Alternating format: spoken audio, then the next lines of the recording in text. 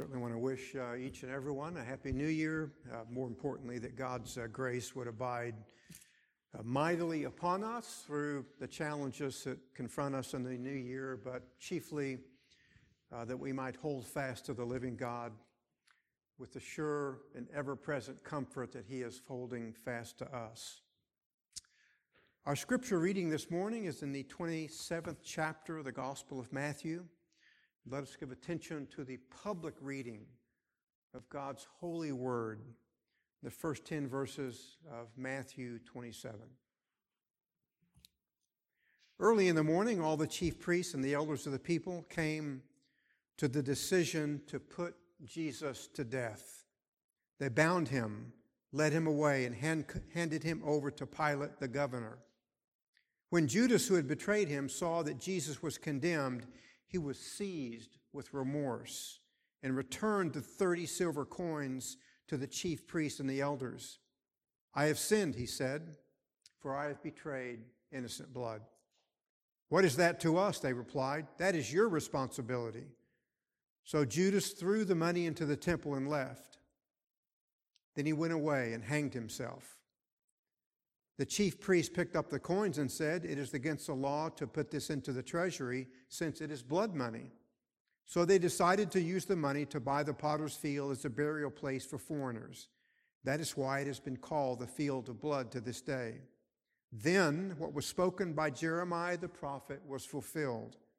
They took the 30 silver coins, the price set on him by the people of Israel, and they used them to buy the potter's field as the Lord commanded me.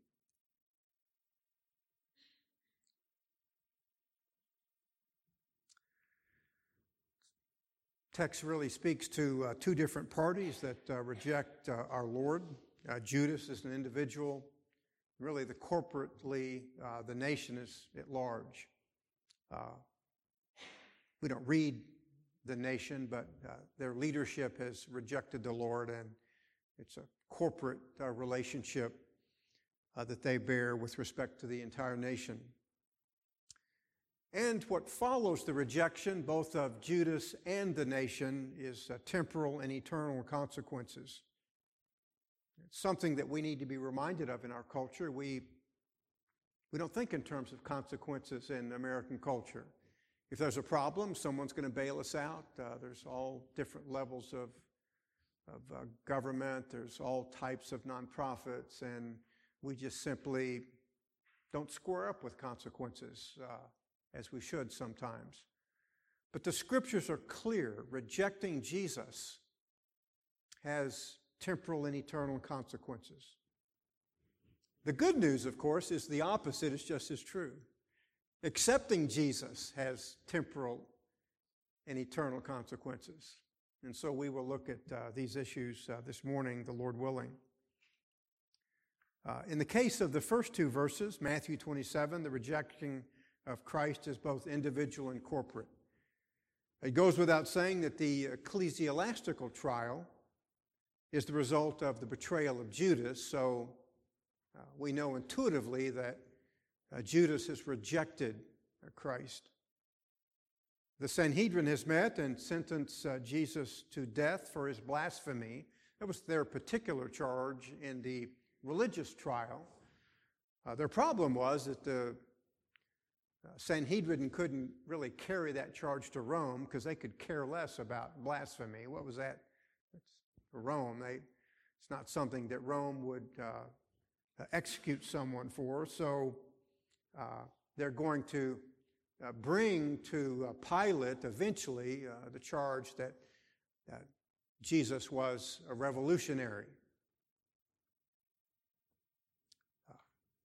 So here they come, they begin to institute those actions. They bring Jesus to Pilate.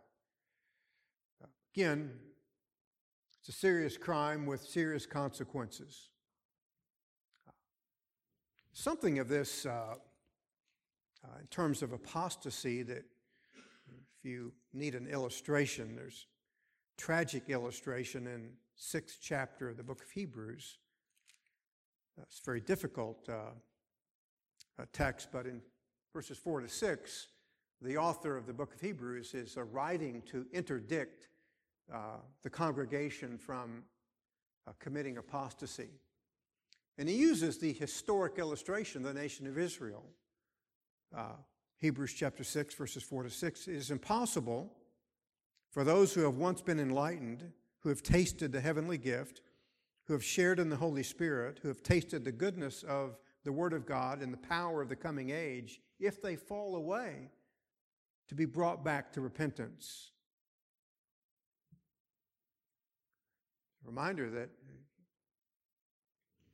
you can hang around Christ for a while and then reject him, and the author here seemingly is shutting off repentance or coming back. It's a very difficult text, but I think that's simply the reading.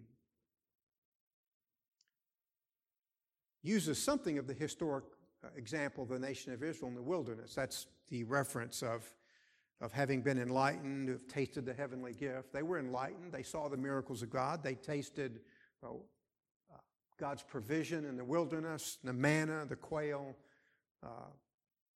the water. They saw the Holy Spirit and, again, the visible presence of God in the pillar of fire and the cloud. And certainly they tasted the good word of God and the powers of God as he vanquished Pharaoh.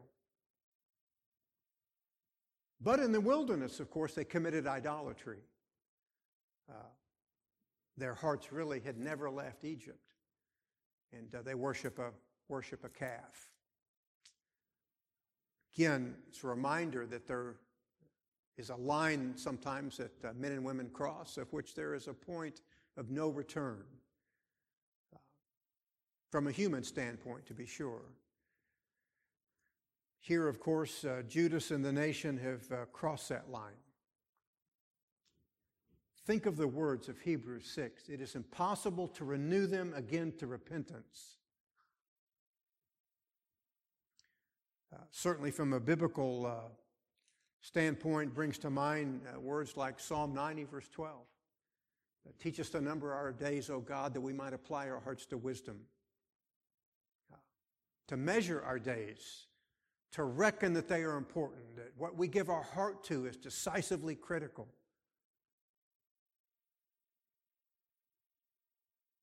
Proverbs chapter 4, verse 23. Keep your heart with all diligence, for out of it are the issues of life. Those are charged words. I mean, I don't know what we keep with all diligence in America, watching football games, entertainment, leisure, family. All those things have a place. All of them have a measure of importance, but the wisest man in all of the world says to us, keep your heart. For at some point it can get away from you, trick you, lead you astray. Out of it are the very issues of life. So keep your heart. The rejection of Christ in our text this morning is first the occasion for great guilt, verses 3 to 8. First, Judas, as you know from the reading of the text, is moved by profound remorse. His conscience, if you will, is now on fire. Think about that as you ponder certain actions. The inner being simply attacking your very soul, troubling it, disturbing it. That's where Judas is. He's betrayed innocent blood, and now he knows it. Profoundly convicted. He returns the 30 pieces of silver by throwing the money into the sanctuary. He does something also, it's very unique. He confesses. Look at the text. I've sinned, having betrayed innocent blood. His actions display deep regret, but not repentance. The word in verse 4 is not the word for repentance. It's just simply profound emotional distress at having committed such a heinous act of betraying Christ. S. Lewis Johnson puts it this way: he has pain of mind and not change of mind. And the significance, of course, is telling. The one is mere emotion. The other embraces a purpose to think and to act differently. It's really what the word repentance means. You have an afterthought. You change your mind, and as a result of the change of your mind, you change your actions. Judas is gripped emotionally. It's not genuine repentance. Another illustration of this, previous book that we just looked at, Hebrews chapter 12, verse 17.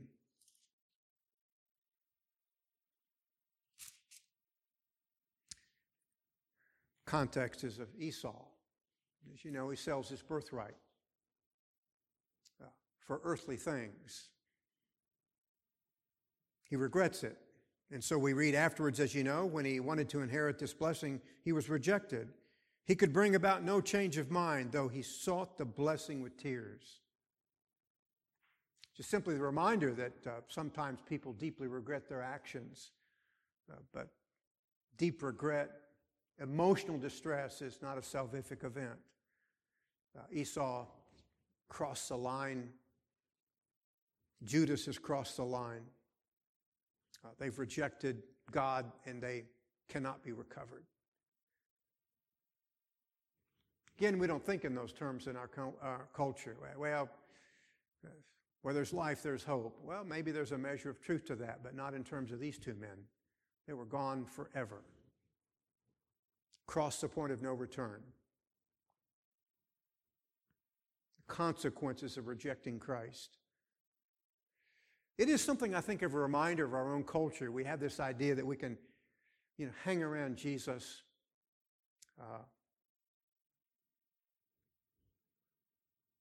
as long as it's convenient, of course. Certainly wouldn't want to inconvenience ourselves with great spiritual duty, pondering the majesty of the Word of God, seeking God with the passion that we ought to seek Him. Can't we just hang around?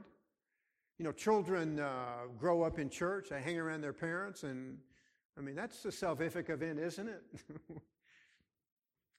Leave home and directions of their hearts take a different turn. Hopefully they won't, but sometimes they do.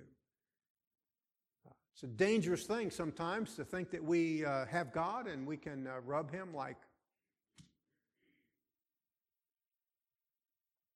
we would a genie, tell Him things we want, give to Him our expectations about life and what we want and what we expect, and God stand and deliver.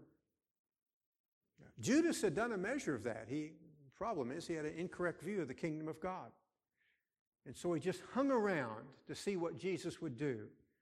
When he finally learned that it was not a physical kingdom that Jesus was going to inaugurate, he bolts. He'd had enough. He betrays the Lord for 30 pieces of silver. He crosses a line and can't be recovered. It's gone forever. So again, I remind you as a way of warning, be very careful about hanging around the faith, because that's not what truly accepting Christ is. Judas hung around. Esau hung around. They were lost forever. And so we read of Judas in rapid fire order, tragic verbs. He departed, he went out, and he hanged himself. Things go bad in life. They even go bad in life for Christians. We are the fallen sons of Adam. Because the world in which we live is under curse, we're going to taste a measure of that.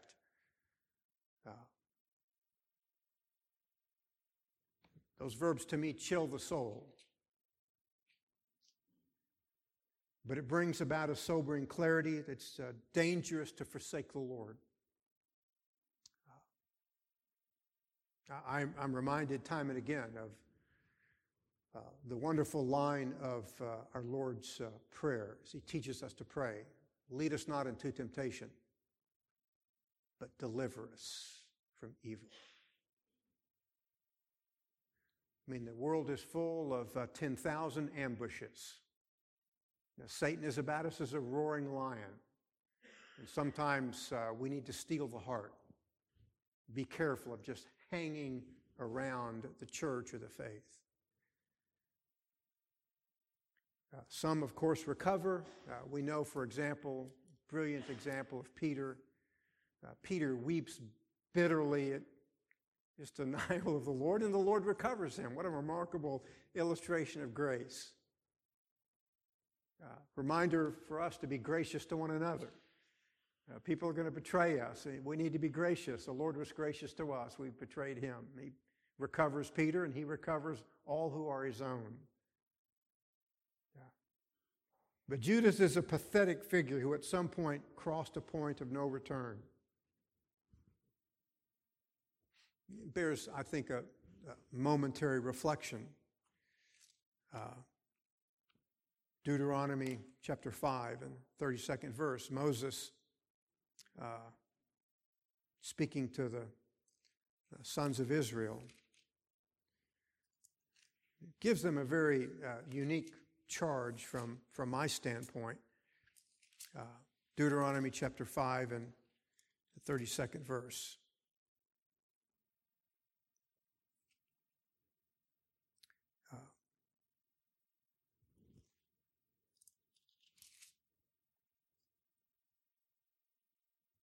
So be careful to do what the Lord your God has commanded you.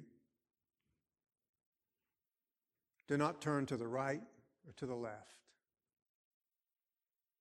Walk in all the ways that the Lord your God has commanded you, so that you may live and prosper and prolong your days in the land that you will possess.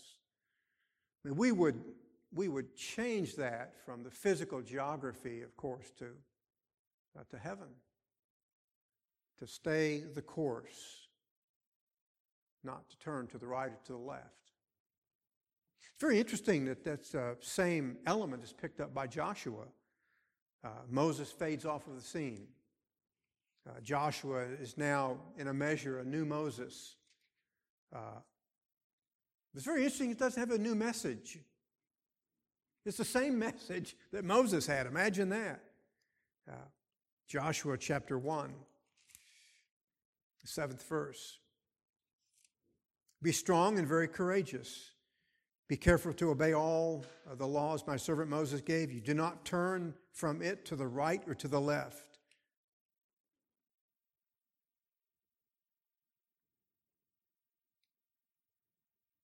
Do not let this book of the law depart from your mouth. Meditate on it day and night, so that you may be careful to do everything written in it. Then you will be prosperous and successful. Again, that would, for us as the Church of Christ in our own century, turn upon spiritual affairs. We will prosper spiritually. To use the great imagery of Psalm 1, our leaf will not wither. Whatever we will do will prosper. We're like a tree planted by the rivers of water. It's what God does to us spiritually when He gives us new hearts. Our lives are fructified for the glory of God, bearing the fruit of the Spirit in a wasteland, in a dry and thirsty land. The church is different. We, again, bear the fruit of love, joy, peace, patience, kindness, gentleness, goodness, and self-control because of the work of the Spirit.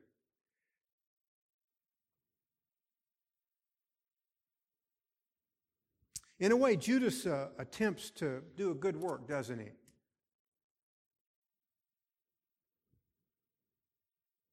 He returns the money.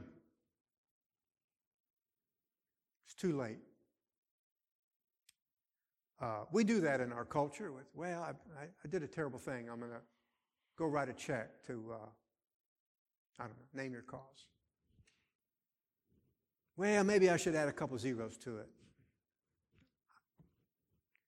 Again, it doesn't fix his perfidy.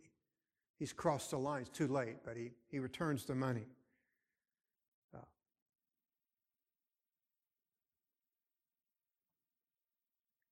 Again, it's a reminder, as the Church of Jesus Christ, we do produce good works because the Spirit of God fructifies us.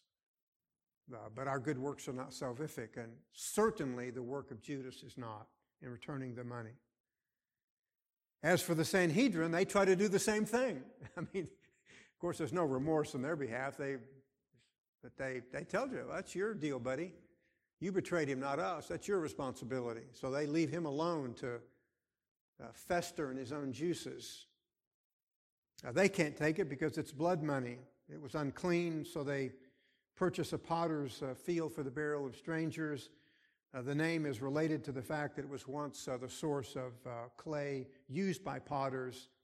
It's their attempt to do a good work in an act of charity. Doesn't work for them. It didn't work for Judas. The field is renamed the field of blood in testimony against them. Luke gives us commentary on this in first chapter of book of Acts, verses 18 and 19.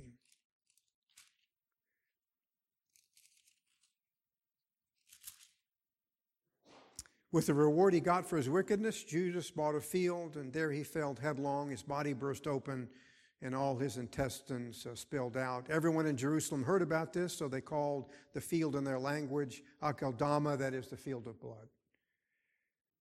Of course, indirectly, Judas did purchase the field.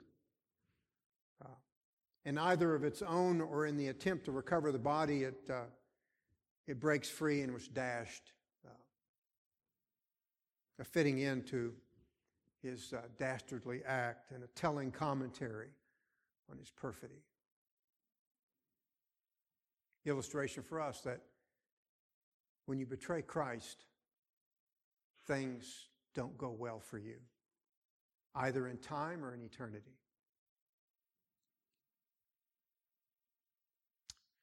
Let's shift away from the temporal guilt to the eternal reality, verses 9 and 10.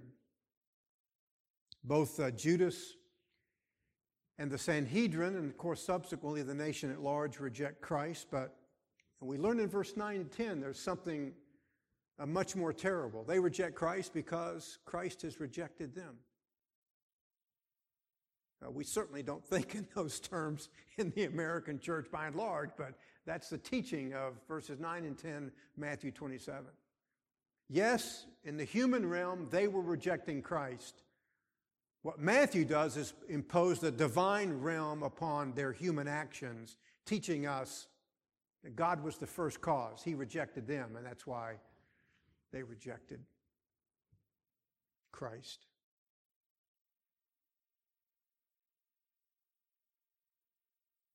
A reminder that rejection is a dangerous thing. Again, by and large, the church would reject such notions today, but that's clearly the case from the citation from the book of Jeremiah. But it does remind us of human responsibility and accountability, but it also embraces the terrifying reality of divine, absolute sovereignty, which governs, in the words of the Westminster Shorter Catechism, all God's creatures and all their actions. I mean, first there's Judas. Think of it in terms of the 6th chapter of the Gospel of John.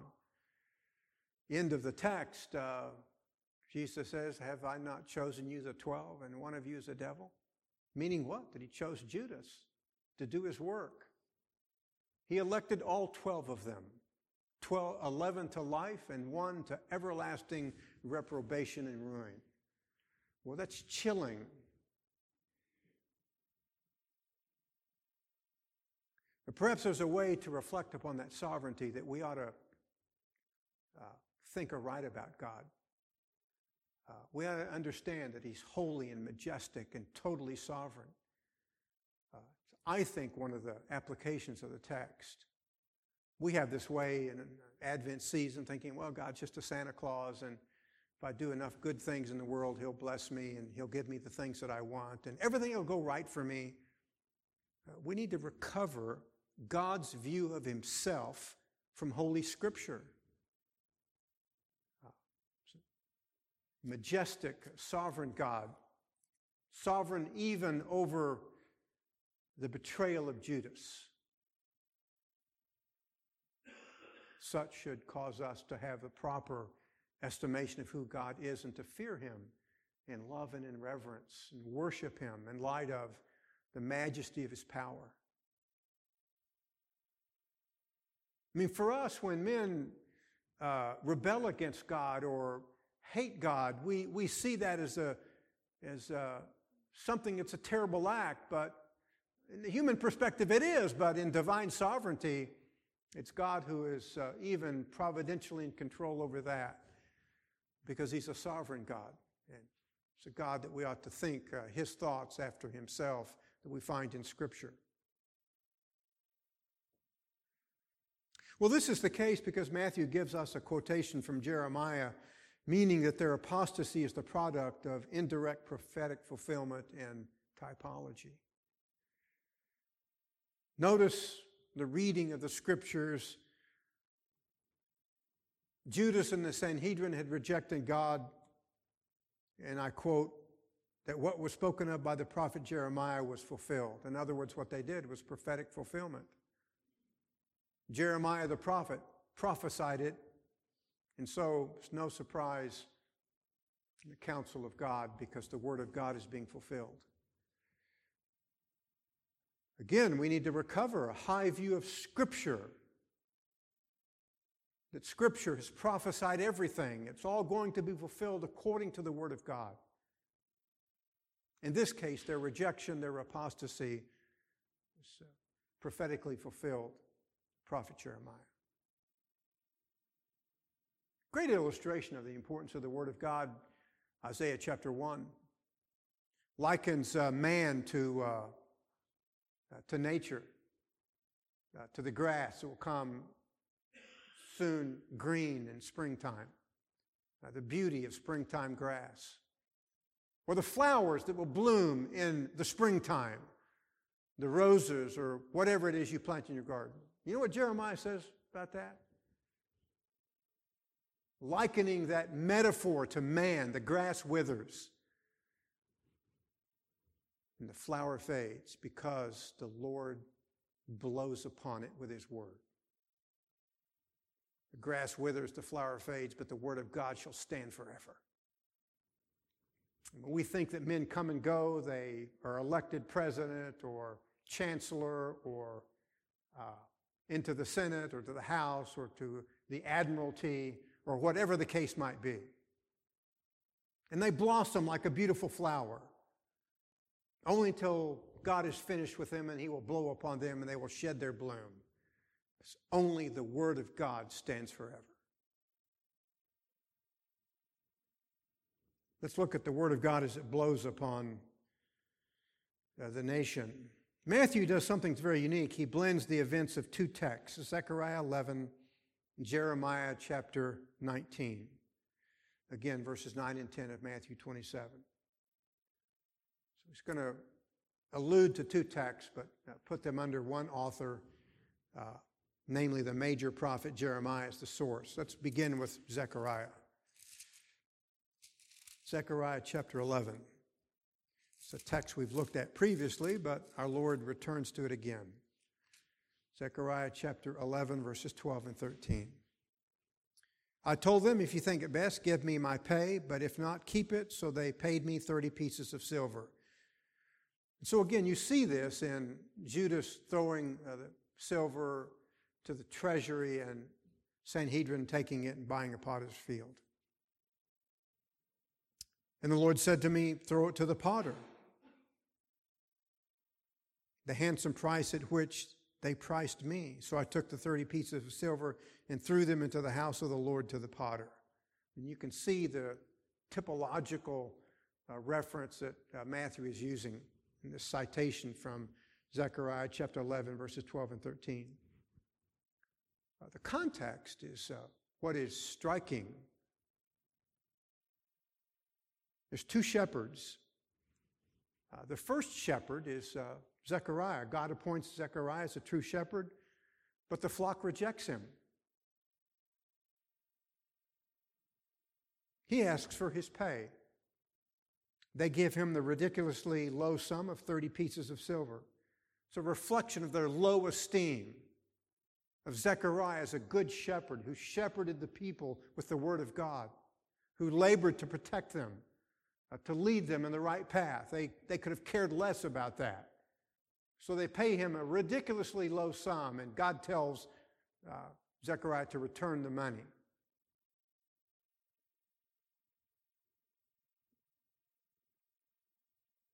God does something worse. He raises up false shepherds who are unqualified and uncaring. And as the shepherd goes, so go the sheep. If you have your text open to the 11th chapter of the book of Zechariah, look at verse 16. Then the Lord said to me, take again the equipment of the foolish shepherd, for I'm going to raise up a shepherd over the land who will not care for the lost, or seek the young, or heal the injured, or feed the healthy, but will eat the meat of the choice sheep, tearing off their hooves. Woe to the worthless shepherd who deserts the flock. I mean, God says, you don't want good shepherds? I'll give you bad shepherds. You don't like my word? I'll give you words of apostasy, rebellion, heresy, and they'll destroy you. So again, a marvelous reminder that in the days of the Lord, the nation did not want Christ as the good shepherd, so he gave them the Sanhedrin, who taught them folly that led to their ultimate ruin. And I wonder if that occurs in America today. Go to church, do you hear the word of the Lord?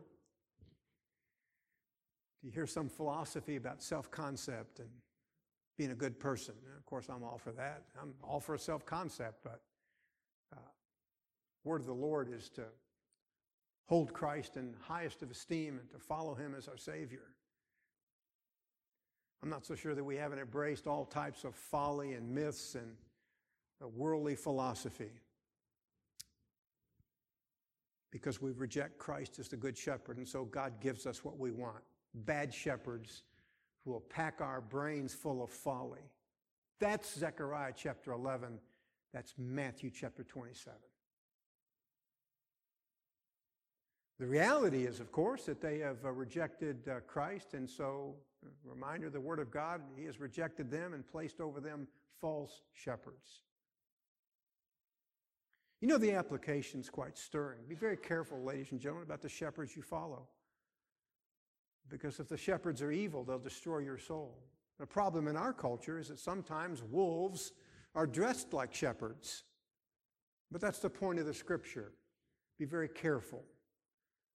Because wolves have come into the church dressed like good shepherds, and sometimes it takes incredible discernment and wisdom and knowledge of the Word of God to discern what is true and what is false.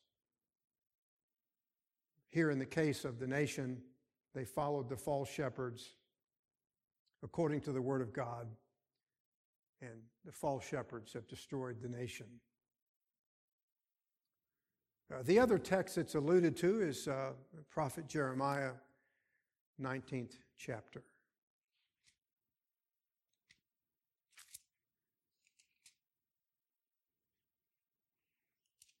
Jeremiah chapter 19 is an acted parable. Verse 1, God says, Jeremiah, go buy a clay jar from the potter. So he's going to act out a parable to the spiritual leaders of the nation. Go buy a jar from the potter and go to the valley of Hinnom, the potter's field. Text now is having a greater fulfillment than the actions of Judas and the nation. Jeremiah goes there and indicts the nation on behalf of the word of the Lord. Look at the 4th verse of Jeremiah chapter 19.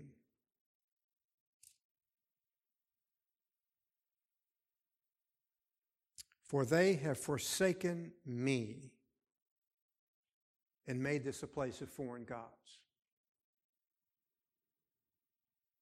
Well, God had been gracious. He'd sent the prophet, the word of the Lord, and they reject Jeremiah for that which is worthless, and in the process they have rejected God. That is a serious matter, ladies and gentlemen. That's the point of the text. Rejecting God is a serious thing. Rejecting God's divine shepherds is a serious thing. So what does God say about that? Verse 7, in this place I will ruin the plans of Judah and Jerusalem. I will make them to fall by the sword of their enemies. Again, goes on and on. Skip down to verse 10. Then break the jar. Because God says, that's what I'm going to do to you. Immediate fulfillment is in the coming of Babylon, who will destroy the nation, plunder it, and carry off the people captive.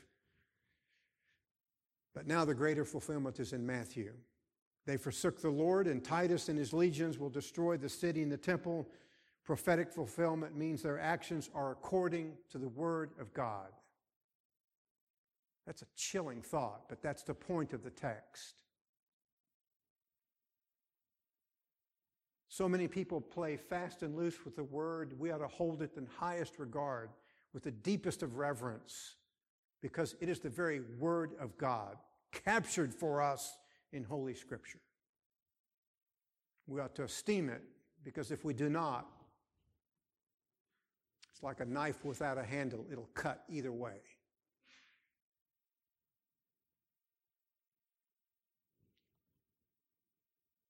They have rejected God, spiritual leaders of the nation,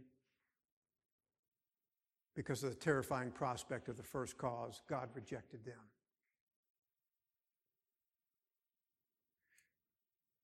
I understand that's difficult theology, is simply point to one text, notwithstanding the prophetic citation. But it's really reduplicated for us in a more explicit sense, Acts chapter 4, verses 27 to 28. Indeed, Herod and Pontius Pilate met together with the Gentiles and the people of Israel in this city to conspire against your holy servant Jesus, whom you anointed.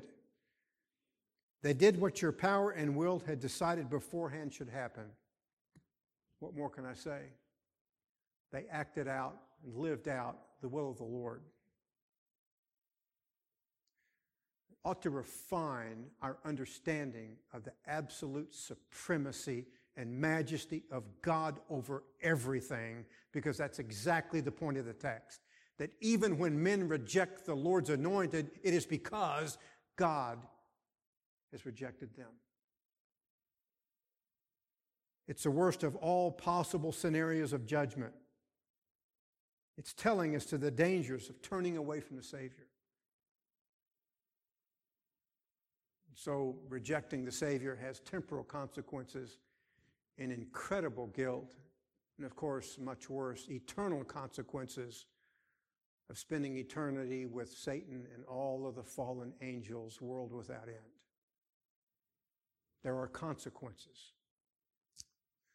The good news for us is that there are consequences of just that, the good news of the gospel. Temporal consequences of accepting Jesus. You have a good conscience. Judas had a terrified conscience. Esau, driven by tears and great remorse, had a conscience that could not be recovered. It's different for the man or the woman who's come to Christ, accepted Christ as a Savior. Very fond of this because I know the conscience sometimes can be a terrifying event in our lives. Book of Hebrews, chapter 9, the 14th verse, speaks to the reality of our conscience in light of the work of Christ. Hebrews chapter 9 and verse 14, how much more then will the blood of Christ, who through the eternal Spirit offered himself unblemished to God, cleanse our conscience from acts that lead to death? Think of it in a flash. All of us have done terrible things in life. We can't change them. But Jesus can change us. The shedding of his blood, he cleanses our conscience. It's one of the greatest possessions of all of life, forgiveness of sin. We can rejoice because of what God has done for us. Again, I understand. Sometimes we have dreams about things we've done. We break out in cold sweats. Because of the work of Christ, the shedding of his blood, we have a good conscience because he makes us new. Great reminder of what it means to accept Jesus. We know what happened to Judas and the nation. Now we know what happens to the church of Jesus Christ when it accepts Jesus. Its conscience is recovered. We find a similar reality in the 10th chapter of the book of Hebrews. I say this because it really ought to mean so much to us. Much of our world is people trying to get over guilt. They can't handle the baggage that they've come to pick up. And I don't know, they go the way of chemistry or whatever. We go the way of Christ, and he heals us from our evil conscience.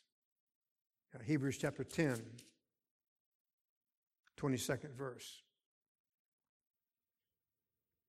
Let us draw near to God with a sincere heart and full assurance of faith, having our hearts sprinkled clean from a guilty conscience, having our bodies washed with pure water.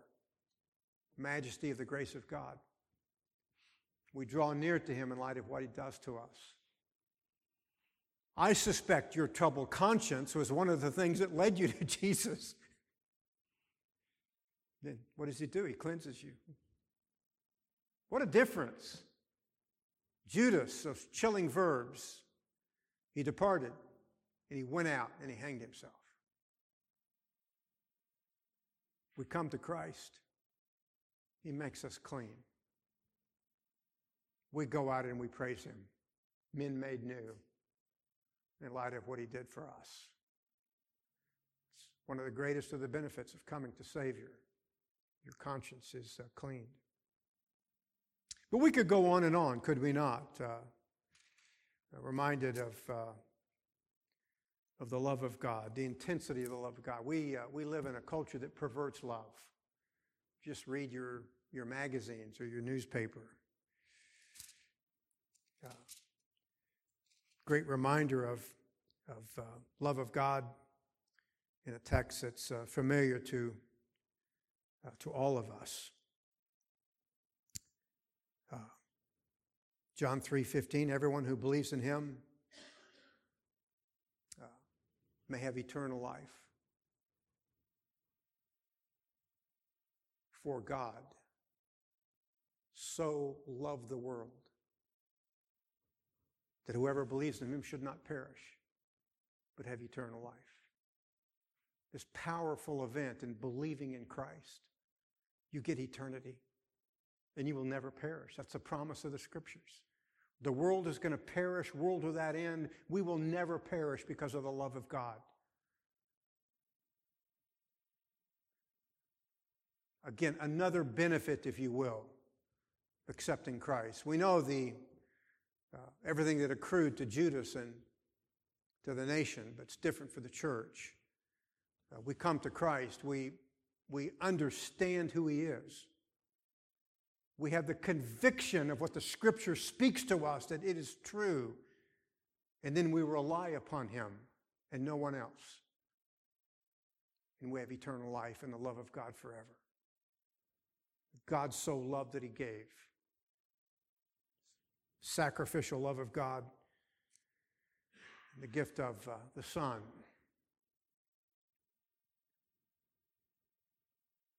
I'm very fond of John chapter 13, verse 1, of his disciples. Jesus says that he loved them, but he loved them to the end. Runs them to ground. Chases them until they're treed. Wins them to himself because he loves them to the end. That's what it means to be accepted by God, accepting Christ. If you're here this morning and you are not a Christian, or maybe you've just been hanging around the faith and maybe something of the actions of Judas and the nation chill your soul, well, come to Christ. Believe upon him. Whom to know is to know the forgiveness of sin and guilt for all time, and life everlasting. That's why accepting or rejecting Christ are serious matters. It's a good reminder to us as we begin a new day of a new year, the marvelous things that accrue to us because of our union with the Savior. They ought to imprint our souls and never leave us all the year long. Every day throughout the new year, clean conscience, never going to perish, life without end. There's another reason that I think it's profoundly important to accept Christ, and that's his daily provisions. So we come this morning we're reminded of the temporal provisions of the sacraments that help us in the journey of life. You've sang the hymn, through many dangers, toils, and snares, I have already come. How do we get through those things? Well, one way is the provision of the sacrament of the Lord's table. God doesn't just say, good luck, I hope you make it. He comes to us on every day, and he comes to us in special events, like the sacrament of the Lord's table, to remind us of his provision. It's not in the wine or the bread per se. That's a physical representation of what we are to embrace by faith, that God nourishes us and quenches our thirst in his constancy of his provision. I mean, the background, is it not, is the wilderness wanderings. The people were hungry, and what did God do? He gave them bread. The people grew thirsty, and what did God do? He gave them drink. And they still rebelled against him. You and I are different. God gives us new hearts. When we're hungry and thirsty, he comes in his table to give us bread, to give us wine, to remind us of his goodness. Because our Savior is everything, and accepting him means everything. Scriptural warrant for this is 1 Corinthians chapter 11. Verse 23, for I received from the Lord that which I also passed on to you, that the Lord Jesus, on the night in which he was betrayed, took bread. And when he had given thanks, he broke it and said, this is my body, which is for you. Do this in remembrance of me.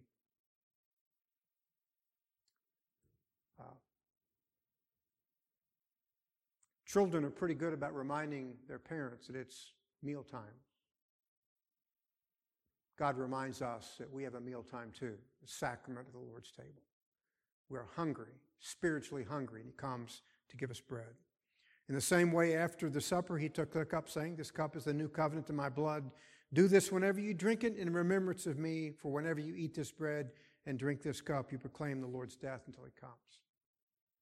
Elsewhere in the book of 1 Corinthians, the Apostle Paul speaks of the sacrament as having fellowship with the Lord. So our Lord spiritually comes to meet with us. He becomes the host of the table to give us bread, to give us wine, because he knows we are hungry and thirsty through all of the many dangers, toils, and snares of life, that he is always with us, never forsakes us, grants to us his every blessing. As I break the bread, and we begin to pass it to you, I ask you to hold it until which time all are served. But it's a good occasion, I think, for you to give thanks for the goodness of God. If you need to confess sin, again, get about it and receive from the Lord that which he delivered to Paul, to the church, that he might bless the church as his people.